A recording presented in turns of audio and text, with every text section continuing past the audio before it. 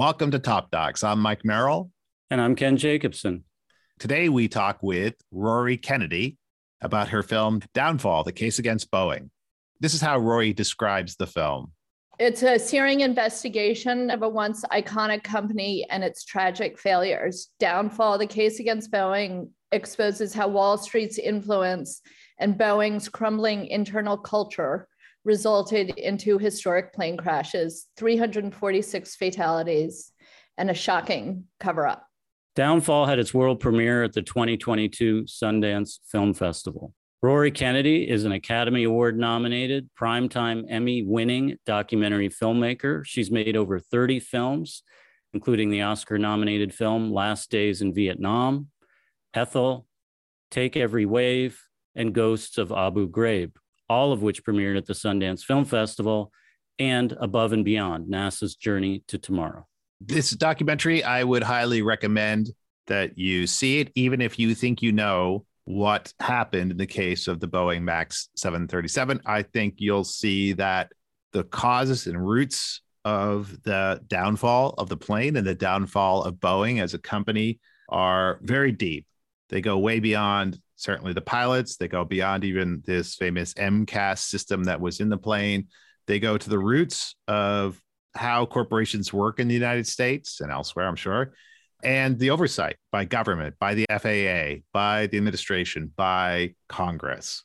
Rory does a great job of revealing that web of interconnections that lead to this tragedy.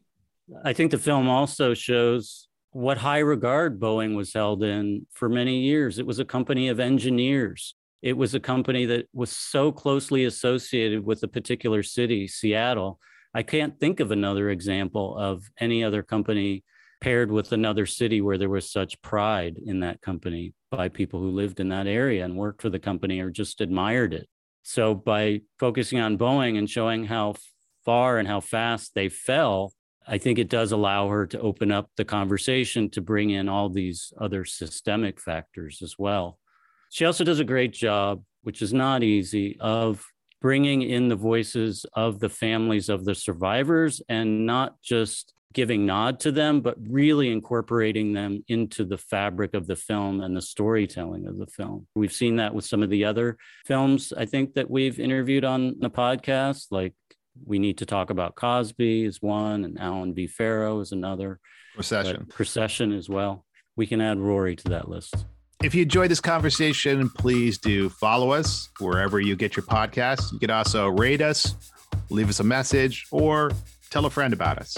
It really does help other people who care about documentaries find our podcast. Coming up, our discussion with Rory Kennedy about Downfall. Rory Kennedy, welcome to Top Docs. It's great to be here. Thanks for having me. Can you just tell us, why do you make documentary films? Mostly because I love telling stories and learning about different issues and people's lives that I otherwise wouldn't necessarily be exposed to.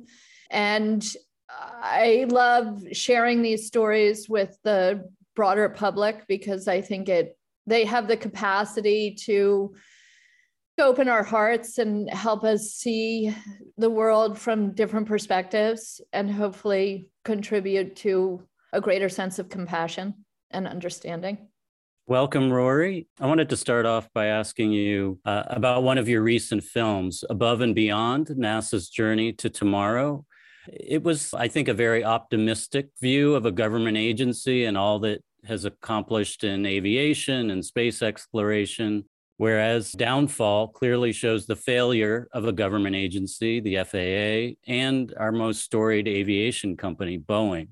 I was just wondering, did you experience some form of whiplash going from one extreme to the other? I always appreciate it when somebody asks me a question that nobody else has asked before. So you just did that out of the gate. So I actually haven't thought about that connection prior to you asking it. I do think that there's truth to that and truth to what you're saying. I think that NASA itself has been a really extraordinary agency and has gotten us to the moon and helped us really understand our universe in this profound way. And I think as that film really shows that not only has it helped us understand the expanse of space and what's out there, but ultimately really has helped us understand ourselves in a deeper way. And it's really NASA who's giving us the information that is helping us understand climate change and what is both happening now and what's going to happen in the future if we don't do anything. I felt the excitement of celebrating this institution and the individuals behind it in that instance. It's interesting with Boeing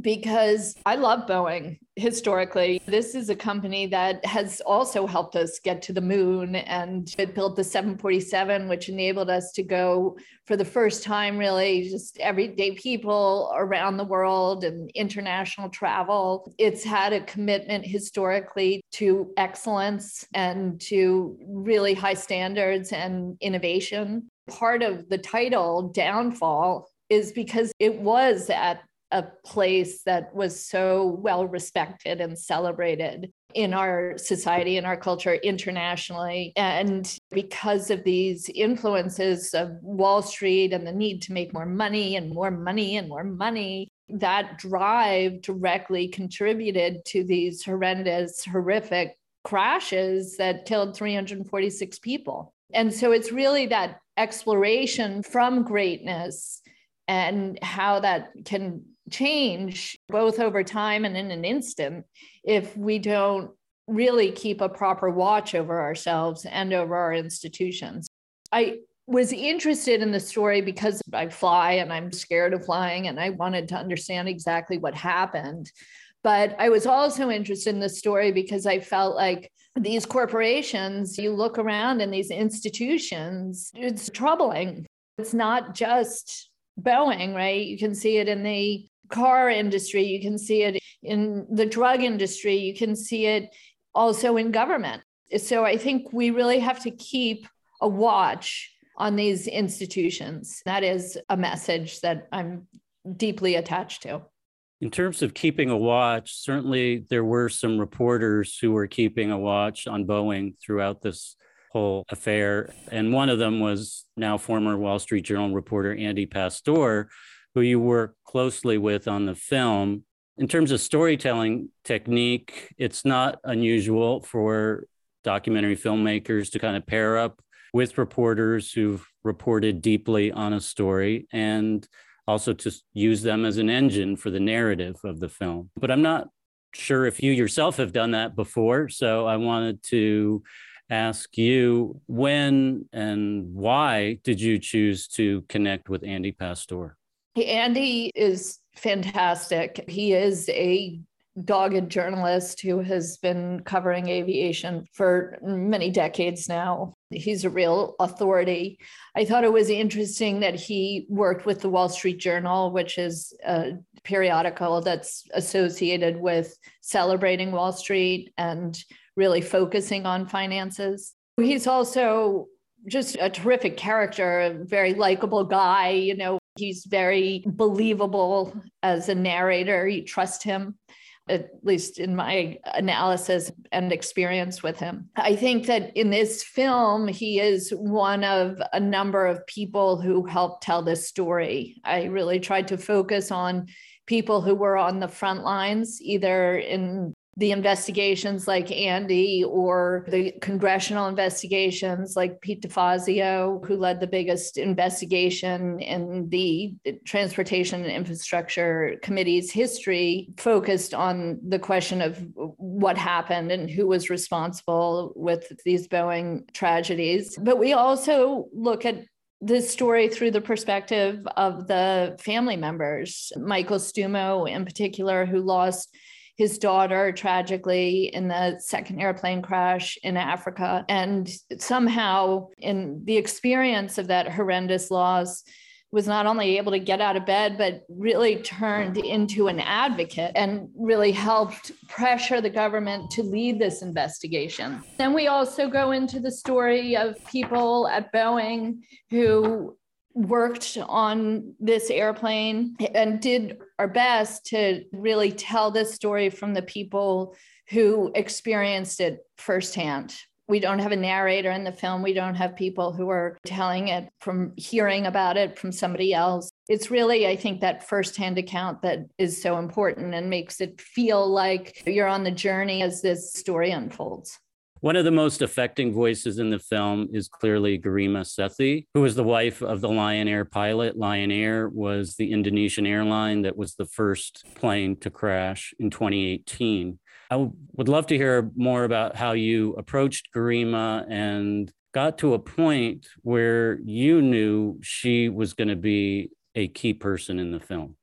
Garima was one of the harder interviewees to secure for this film. You have to remember that she was in a situation where her husband was the pilot of the Lion Air crash, and that Boeing's response to that, including their massive PR team, was to blame the pilots.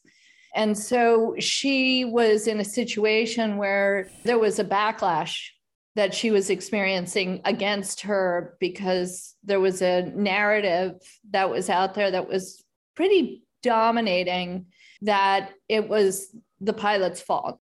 This remarkably continued even after the second airplane crashed under eerily similar circumstances, as Andy Pastor says, within 5 months of each other, that Boeing continued the narrative to focus on the pilots and move attention away from the aircraft itself. So Garima was understandably skeptical when I reached out to her and approached her about what our angle was on this film and how the blaming of the pilots would play out. And in fact, I remember in one of my early conversations with her, she said, I'll only do this if you don't talk about blaming the pilots. And I said to her, Garima, we have to talk about the blaming of the pilots because that was what Boeing did. That's what their response was. We want to show how there's another narrative out there that's a pretty convincing one, which is that it was the plane, and that we now know to be the case. But it took her some time to trust me to have that be a more balanced telling and one that would not take down her husband further. And I think her voice ultimately plays a really significant role in the film. I sent the film to her, a link to the film, just before the documentary premiered at Sundance, which was its launch into the world. And I was happy to hear that she felt like that the film did a great job in telling this story and felt like it was very truthful and honest and correct in its telling. Another thing I found really interesting is you not only interview the family members about their own experiences, but in many cases, you actually have them present some of the most damning evidence against Boeing. Michael Stuma, for example. The father of one of the victims of the crash in Ethiopia explains that after the first crash, the Boeing executive bonuses went up. I think he even partially explains the TARIM, this document from the FAA. He explains that it indicated that 15 more crashes could happen in the lifetime of one of these MAX 37s. Why did you want him to present this evidence rather than, say, a journalist or an expert? Well, one of the things that was really remarkable about Michael and so many of these family members was how much they understood about exactly what happened. And it's complicated, right? I was deep in this for a year and a half and was still at the end of the project, understanding the exact nuance of what had happened and who was responsible and who knew what when and what the technical issues were inside the cockpit and so on and so forth. So it's complicated stuff. Michael was remarkably both well-educated and well-versed and quite articulate about explaining the nuance and very much in the weeds details of what happened. And I felt like, you sort of are looking across the film at who is the best storyteller at any given section. Part of that is who is the authority to tell this. And then part of it is who is articulating this the best. And then part of it is like, where's the emotion in the storytelling and where does that land? In that particular instance, I felt like Michael was just incredibly well-spoken and explained what it was. The Tarim report to me is one of probably the most damning of all of, there's so much evidence that is in this film that is revealed and shown to help people understand what Boeing knew at what point in the process and implicates Boeing in a significant way. But I think the Tarim report to me is probably the most damning. And part of that is because this was a report that came out after the first crash, the Lion Air crash, and before the Ethiopian crash that happened 5 months later. And as you say, this report showed that the FAA knew, and we also know that Boeing was made aware during this period of time, that they both knew that there was a likelihood that this plane would crash 15 times over the course of its lifetime. And that's an average of once every 2 years, it would have a catastrophic crash where everybody on board would die. And they decided collectively to make the choice to keep the planes up in the air while they tried to fix it, in hopes, a gamble, that another plane wouldn't crash before they had the fix. Instead of grounding the plane, fixing the plane, sending it back up, they decided to keep it up in the air. Now, if you're Michael Stumo, imagine your daughter is on that second plane, and you now know that Boeing and FAA had this information. They didn't share it publicly, and they made that decision, and now your daughter is dead. It's beyond anything that I could possibly imagine anybody doing consciously. Michael Stumo deserves to give us that information and help us understand what he's going through as a result of that choice, of that corporate greed that informed that decision-making. So we probably should take a moment and go through what did bring down these two planes, which means talking about, speaking of technical jargon, MCAS. Technically, what brought down the two planes was the this MCAS system, which was put on the airplane. In brief, this was a derivative aircraft. Boeing was competing with Airbus. They wanted to get another plane to the market quickly. They had a vision of creating a whole new kind of aircraft that would be modern and new and built from the ground up. But once Airbus had come to the market, was expanding its market share, particularly in the US market and around the globe, and starting to beat out Boeing, they decided they wanted to get to market quickly. So they felt like the fastest way to do that was to basically refurbish an old aircraft, which was the 737, which was built in the 1960s, and modernize it. And so they did that, and they put new engines on it, bigger engines, more fuel efficient. And then they got it up into the air, and they found that the airplane in certain circumstances would stall if it was at a particular angle. At that point, they had the choice to either ground the airplane and rebuild physically so that it was aerodynamic, that it could stay up in the air as it should. But again, because it would be faster to get the airplane to market, they decided that they would fix it with a computer program that was already on the airplane, and that would be the cheapest, quickest way to do it. So they then changed this system, the MCAS system, to make it more powerful. And basically that system, this computer program, when it sensed from a single sensor outside of the airplane, when it sensed that the airplane was at a particular angle, it would tip the nose of the plane downward so it wouldn't stall backwards. So then what happened is, because this is connected to a single sensor, which it shouldn't have been, because the film shows that there were internal documents that showed that if there was a sensor malfunction, that if the pilots didn't react within 10 seconds, there would be a catastrophic crash.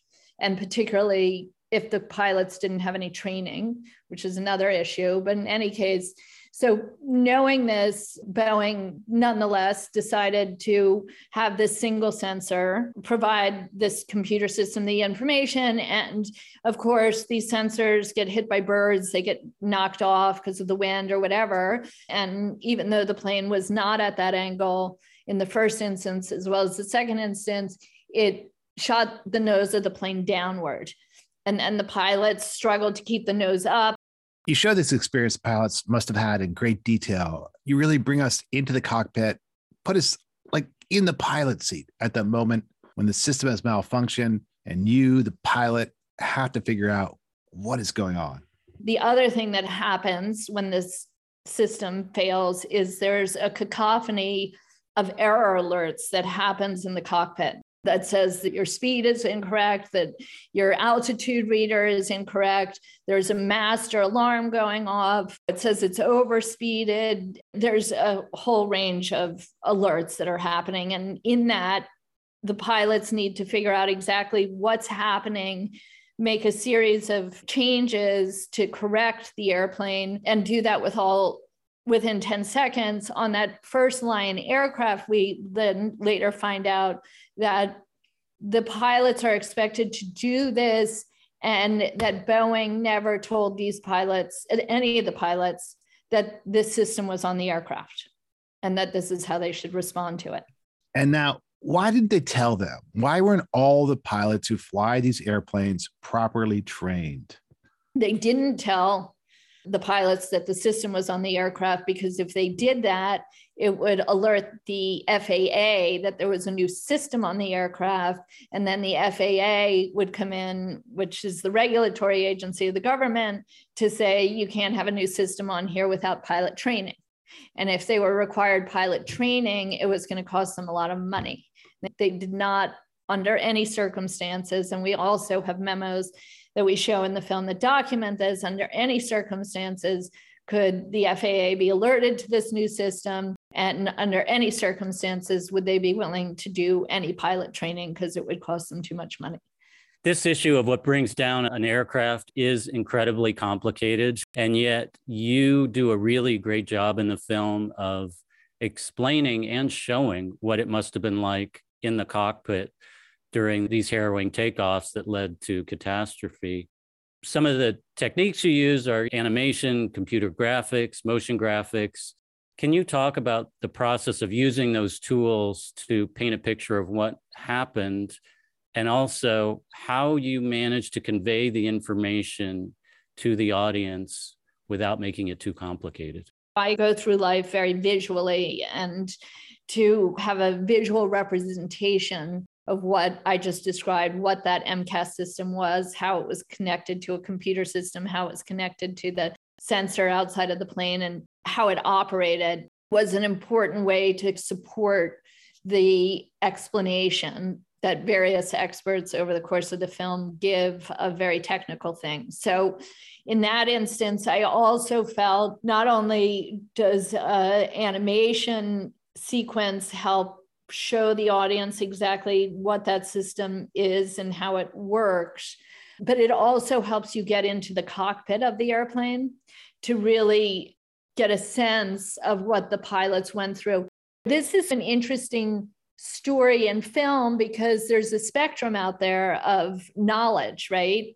There's some people who read every single article about these two crashes and were very knowledgeable. And I wanted to make the film still interesting to them. And I'm happy to report many people who were on the front lines of this still learned a lot. And I think both having that kind of visual representation and then also hearing from not only a range of experts, but, I think the other thing that a documentary like this can do that's hard in any other format is remind people of the emotional stakes, and meeting various family members and understanding what they went through and their plight, I think also adds another dimension for those people on the extreme side of the spectrum of kind of the ones who followed every article and knew every bit of piece about this. I was also aware that this film was for Netflix and it was going to go out to 190 countries. It goes out to so many people around the world. And I wanted to make the story accessible to all of them. I think it helped, honestly, that none of the core creative team on this film were pilots. So we needed to understand it. And then we needed to understand it in a way that we could translate it as a story. And I was very lucky to be working with Mark Bailey, who was the writer and producer on it, Kevin McAllister, who I worked with as a writer and producer as well, and then Don Kleze, who was our editor. It was the same team who we worked together to make Last Days in Vietnam. I think we all came at it from different perspectives and wrestled in the edit room, in the virtual edit room.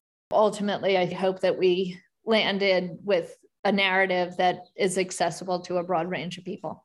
I thought I knew about this story, but you taught me so much more. So I would encourage anyone, even if they think they know the story, to see your documentary. In terms of representations of corporate malfeasance, this often has been the space for documentary, for investigative journalism. There's now an incredible spate of docudrama series about troubled companies, Theranos, WeWork, Uber, and the Theranos story, The Dropout, really, I was thinking about that a lot as I was watching this, partly because at the core of that story, there is another very impressive Wall Street Journal reporter, in this case, John Carreyrou, who's at the center of uncovering the trouble at Theranos.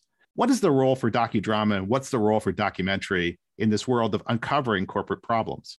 I haven't seen that project yet, although I've heard good things about it. I feel like there is an endless need to continue to explore and tackle these areas, particularly relating to corporate malfeasance. And you also see it in the narrative world too, right? Like purely dramatic films. And I think that it's important for all of us to continue to be reminded and to be vigilant. As Andy Pastore says at the end of the film, we have to be skeptical. We have to keep that vigilance. We have to keep asking these questions. We cannot assume that there's just pure goodness there, whether that's in magazine articles or in documentaries or docudramas or narratives or books. I'm like, bring it on.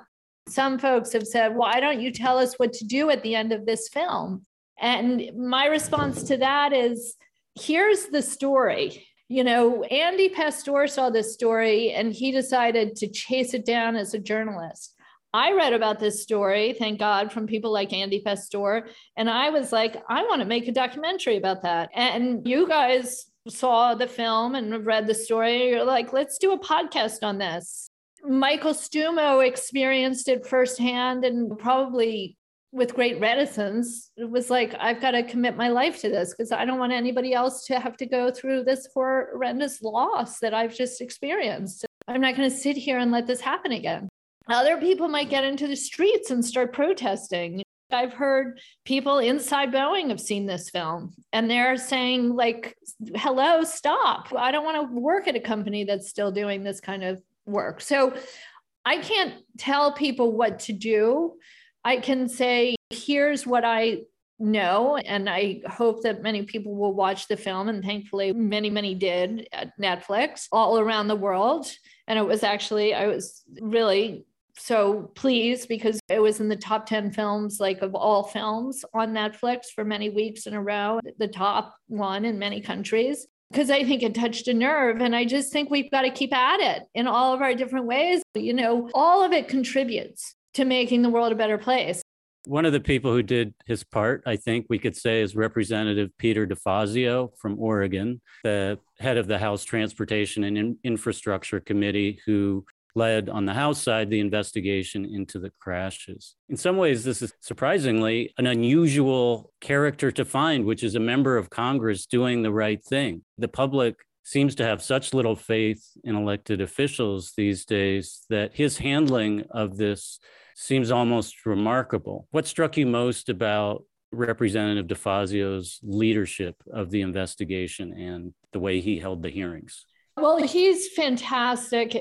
I didn't know Peter DeFazio before this, but I just am a huge fan of his. I think so many people like yourselves and so many of us have a more now cynical view of Washington. And we see these kind of heightened moments where it seems like the Democrats and the Republicans are just at each other, and it's about power, and it's not really about the issues, and it's not really about looking out for the public interest. And you're losing sight of the fact that behind the scenes, in the day-to-day operations of Congress, there still remains many people who are standing up without recognition and are doing the right thing. And that Pete DeFazio made the decision to do this investigation, to make it the biggest investigation in that committee's history, really helped us all understand what happened, right? Because there were many things that we only understand now because Congress made Boeing turn over documents. Many of the documents that we show in the film are documents that we found because of that investigation. It's really an important part of having a healthy public-private balance in the United States. It's such a hugely important factor in terms of checks and balances, these kinds of investigations that Congress is able to do and really get to the bottom of it. I mean, you then have the Department of Justice, who could have pursued criminal charges against Boeing, which didn't happen under the Trump administration, unfortunately. I think one of the tragedies at the end of this story is, even though we know such definitive information and that Boeing was well aware of this system and how dangerous it was and hid it from the FAA and should be implicated, the people who made those decisions. And yet the person, Dennis Muhlenberg, who was running the company at that time, leading the company towards these decisions, not only isn't facing criminal charges, is not going to prison, but leaves with $62 million walking out the door of that company in the aftermath of these events. I think when you're the public or family members or anybody watching this film, you go back to a more cynical feeling of like, how is that okay? Again, we have to keep on putting the pressure on our congressional leaders, getting the right people in office, making sure they're vigilant and protecting the public in any ways they can. And that includes getting presidential leaders in there so that they can have a Justice Department that is not supporting corporate interests, but actually looking out for the public interests, which was really the intention of those institutions. You know, I think these congressional hearings are often theater. They're televised, they're high drama.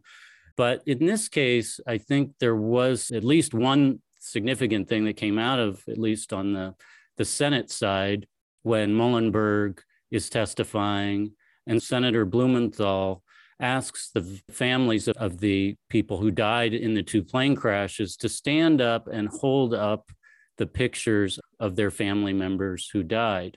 It's obviously a powerful moment, but it's also a tactical moment, because I'm sure Blumenthal knows that Muhlenberg, the CEO of Boeing, can no longer ignore these people who've suffered so much, that if they stand up and hold up these posters, he's going to have to turn around in his seat and for once actually look them in the eye. I think you captured it very beautifully. I watched that moment still, and I've seen it 100 times now, and it still brings tears to my eyes. You can't really look at these family members, I mean, unless you're heartless, with the images of their loved ones who have been killed, who are sitting there in that congressional testimony. They talk about the fact that Boeing never called them. They never apologized directly to them over the course of this experience. Still to this day, that they would say apologies in the public sphere, but there was nobody who ever called Michael Sumo and said, I'm sorry that your daughter died on our plane and it was our fault. I do think that moment, as the audience really understand the depth of the sadness of the loss and the horror of the choices that Boeing made along the way. You want legal ramifications, you want political ramifications, you want criminal ramifications, but on some level, you also want the person to feel what they've done. And so I think in that moment, you really see kind of Muhlenberg's eyes and you see how hard it is for him to turn around. And then you see him turning around and he just looks so uncomfortable in his own skin. And then he comes back and his face is sort of redder and you feel like he's going to explode on some level if you really look at him, which I've spent a lot of time doing. And there's, I guess, something in that moment, even though it's only seconds on screen, where you think maybe he feels something right there in that instance. Of course, he goes on to like now running other companies and people giving him tens of millions of dollars and all the rest. So, you know, it was probably fleeting. Hopefully every now and then he's reminded and maybe his heart grows. Another important character in the film, or characters in the film, I should say, are the pilots, right?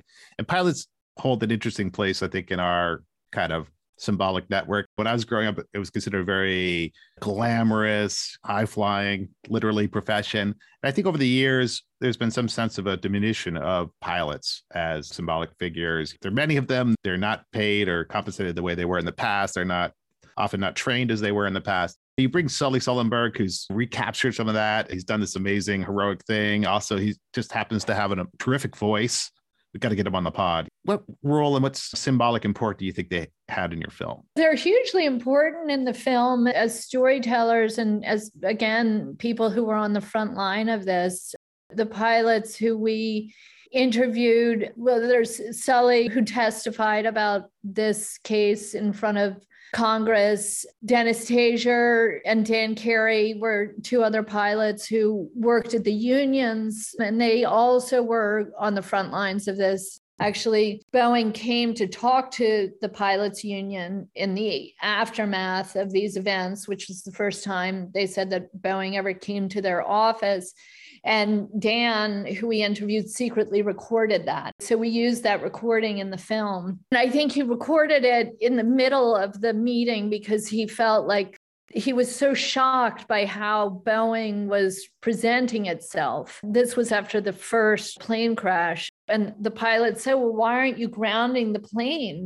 The pilots are flying these planes, right? They don't want to be in these planes until they know they're fixed. And there wasn't really the kind of assurance that they wanted and needed. And we get on these planes however often we fly, but these pilots are flying them every day. So the stakes are, I think, much greater from their perspective, and also their knowledge base. Once it was revealed that the MCAS system was on the airplane after that first plane crash, which is when sort of these pilots enter the story, they really understand, what is this MCAS system? Why weren't we made aware of this MCAS system? Wait, pilots are supposed to know everything about their aircraft. Wait, Boeing has historically always trained us on everything we need to know. Wait, what's going on here? The film, I hope, does a good job of looking at these outside pressures and then the merger with McDonnell Douglas and the kind of, you know, what we now know, I mean, which isn't really gone in the film, but the GE model of profits, get rid of everybody who we don't need, who's superfluous because they're focused on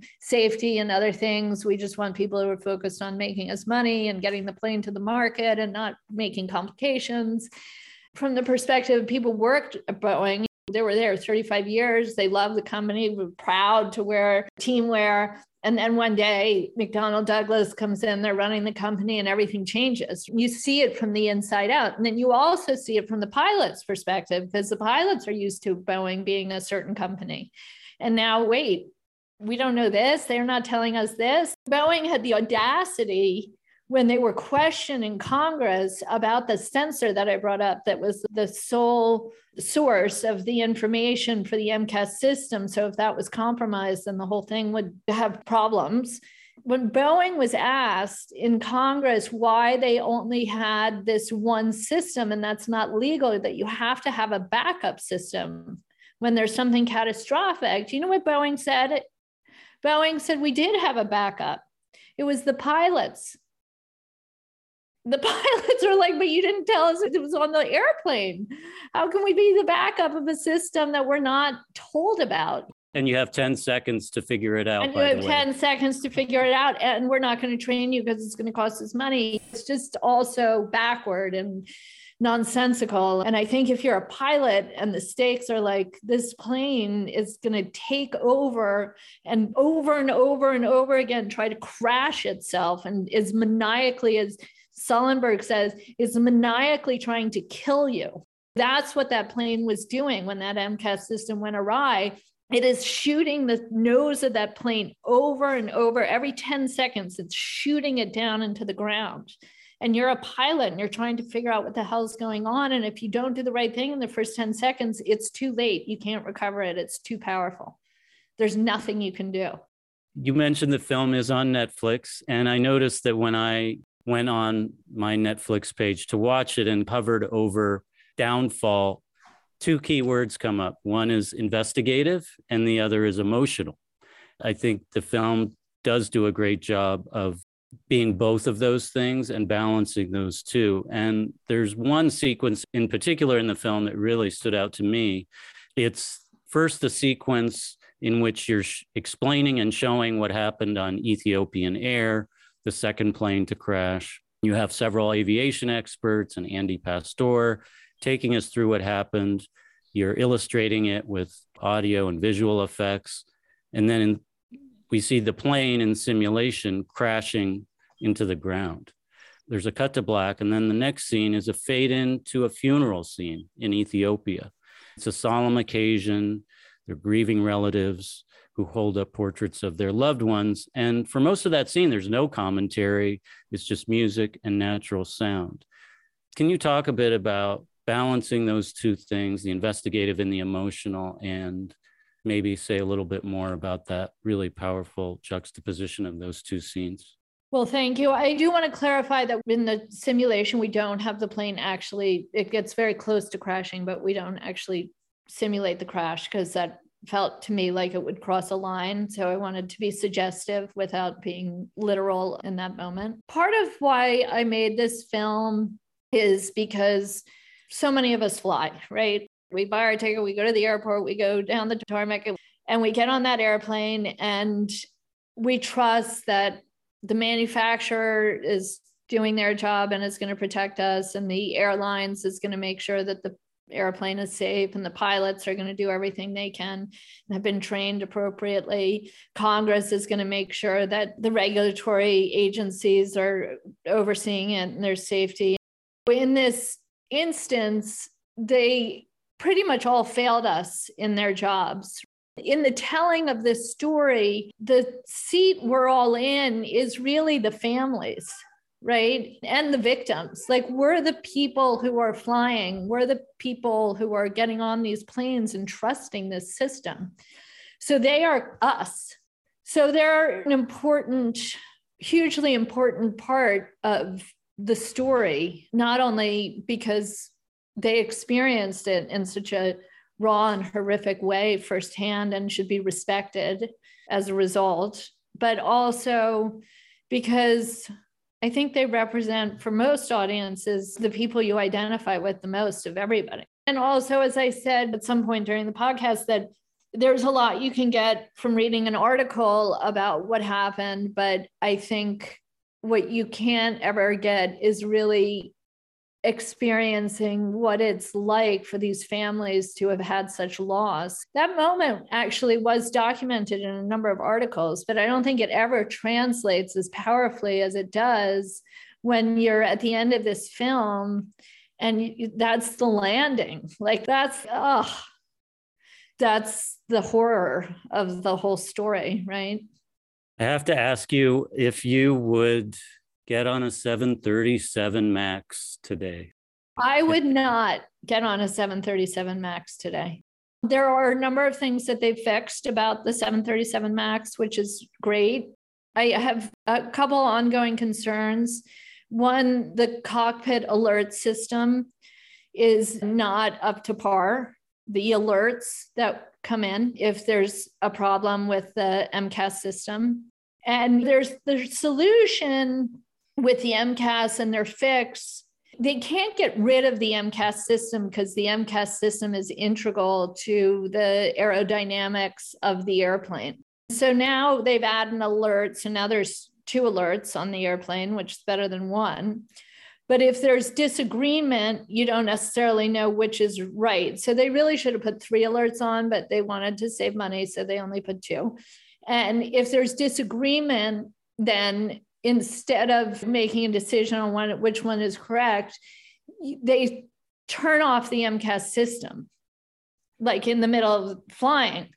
But the MCAS system, like you need it. Otherwise, why not just take it out of the airplane altogether, right? They don't want to do that because they need it under certain circumstances. Again, it feels compromised. And then honestly, when I'm seeing Boeing out in the world today, I'm not seeing a company who is owning what happened, who is making the necessary changes, who is investing in and changing kind of the culture of concealment. The 737 MAX 10, they're trying to get Congress to agree to let, again, a compromised airplane with a compromised pilot alert system to not have to have the same rules that apply to everybody else because it's going to cost them money because they built it wrong.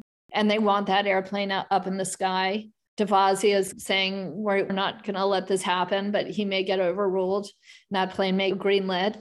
And the people who are running the company, Calhoun was the head of the board when all of these things happen. Like there's not a sense of, okay, we made mistakes. We're going to revamp this whole company. We're going to go back to what we used to be and focus on excellence and safety. They continue to have ongoing issues. So I don't feel like this company that I trust, honestly, right now still, until they do that work. I haven't seen any indication that they really have done it in any meaningful way. So under those conditions, I personally would not get on a 737 MAX, and I would not want my family to either, or friends. And many of the pilots, including those 2, Taser and Dan Carey, say absolutely don't get on those airplanes.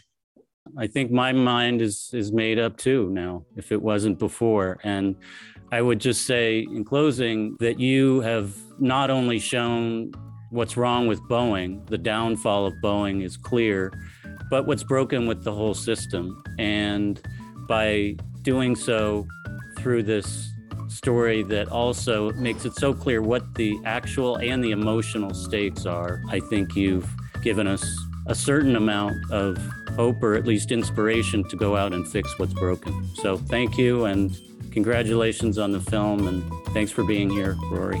Great to see you, Ken and Michael. Thank you both for having me. It was terrific, and you guys clearly did your homework, which I appreciate.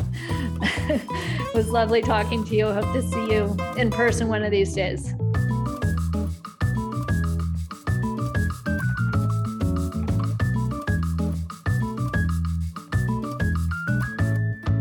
Do you have a hidden gem, a documentary film that you don't think gets the attention that it should get? It's not really something that's necessarily hidden. It's just, it hasn't been seen widely, which is the documentary Moon Age Daydream, which is the new David Bowie documentary, Brett Morgen's, which I think is really fantastic.